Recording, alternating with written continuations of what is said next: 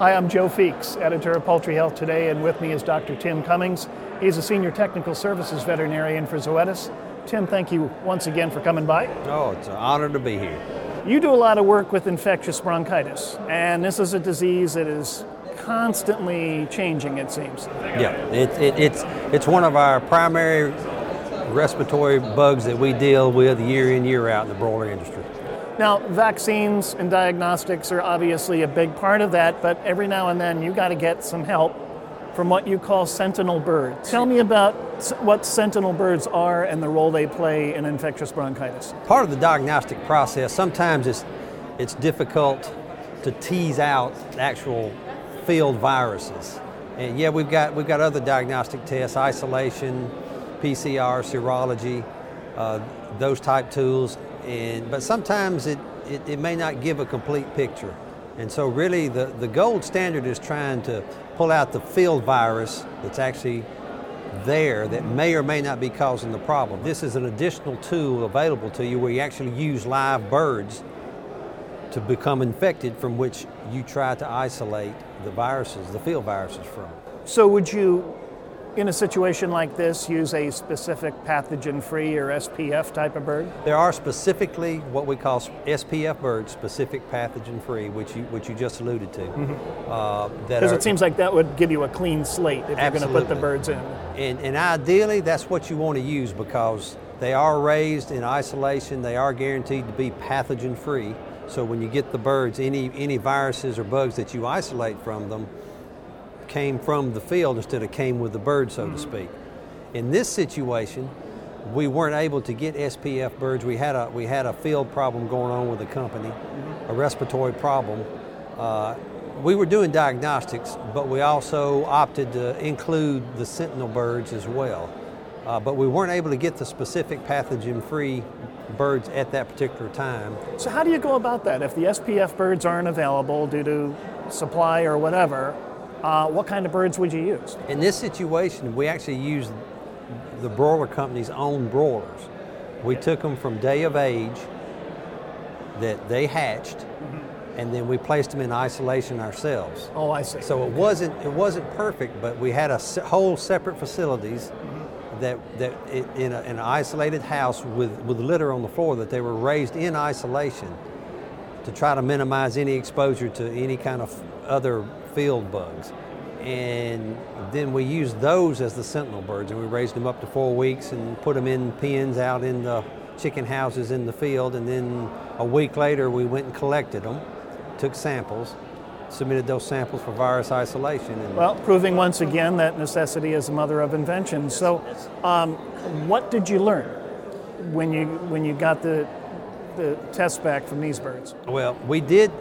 Well, number one, we put, in this particular situation, we put sentinels on 20 farms. So that's a significant number of farms. That's a good number of farms. And from all these broilers that we tested, we did isolate respiratory viruses. And so every farm, we got primarily bronchitis viruses. And when you say you put them on 20 farms, walk me through that. How many birds, how many houses, what kind of number do you need to get a good sampling? Well, we just selected a farm, and it would be just the one house on a farm. And we built a small pen inside the chicken house to contain these sentinel birds so we could find them again. So you don't turn them loose? No. You could, but you could spray paint them. Spend all day looking for them, yeah. You know, we just were trying to make it practical, and that's why I call it Southern style. And and we used 10 birds that we put in these small pens. After we put them in the pens, of course, they get exposed to the viruses that are in that chicken house. And then a week later, we went back in and collected our samples. And those are the ones we used, tracheas, lungs, kidneys, cecal tonsils. And those are the tissues we used to make the virus isolation attempts, in which we were very successful. So you can use broilers if you need to. So how do you measure success with that?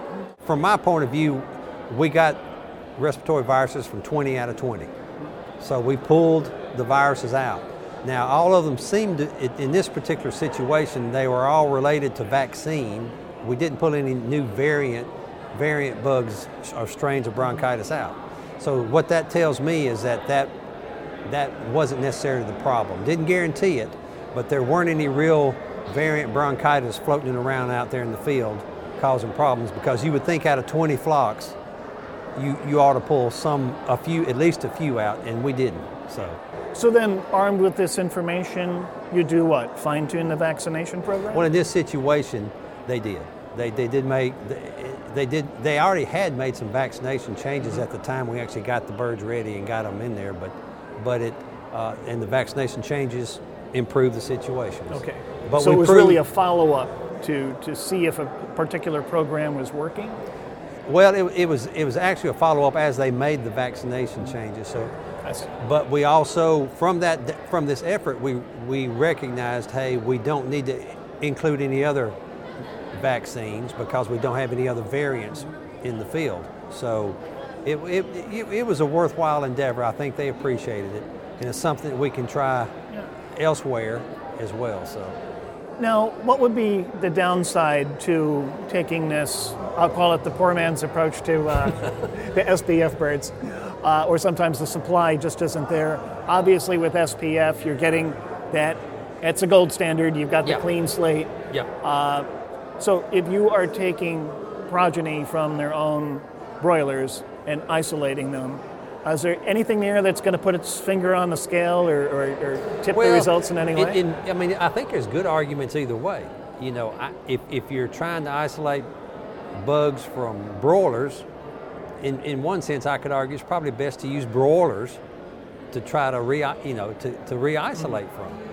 SPF birds, you should they're chickens, so they should get infected with whatever's out in the field. But on the other hand, raising the broilers yourself, you can't guarantee that they're pathogen free when you put them out. So that's kind of one of the downsides. And and one interesting thing, when we put these broilers in these chicken houses, they'd never been exposed to coccidia. So some of them had some rip-roaring cases of coccidiosis. So, but when we sampled them, but that's, But again, even though the progeny were put into isolation, they're coming from hens that presumably had been vaccinated, right? Yes. So there was some inherent protection there, I would think. Yeah, you've got some maternal antibodies. Yeah. And coming from the hens, so. But it was just a situation, an opportunity to try to help a company with their problems, and trying to do everything we can to see if we can't help them identify really what was the causing. Well, it sounds like a really creative approach, and I'm glad it worked out for you. Yeah, I feel comfortable in that, and we may try it again. So. Excellent. We have been talking to Dr. Tim Cummings. He is a Senior Technical Services Veterinarian at Zoetis. Tim, thank you again. Y'all enjoyed it.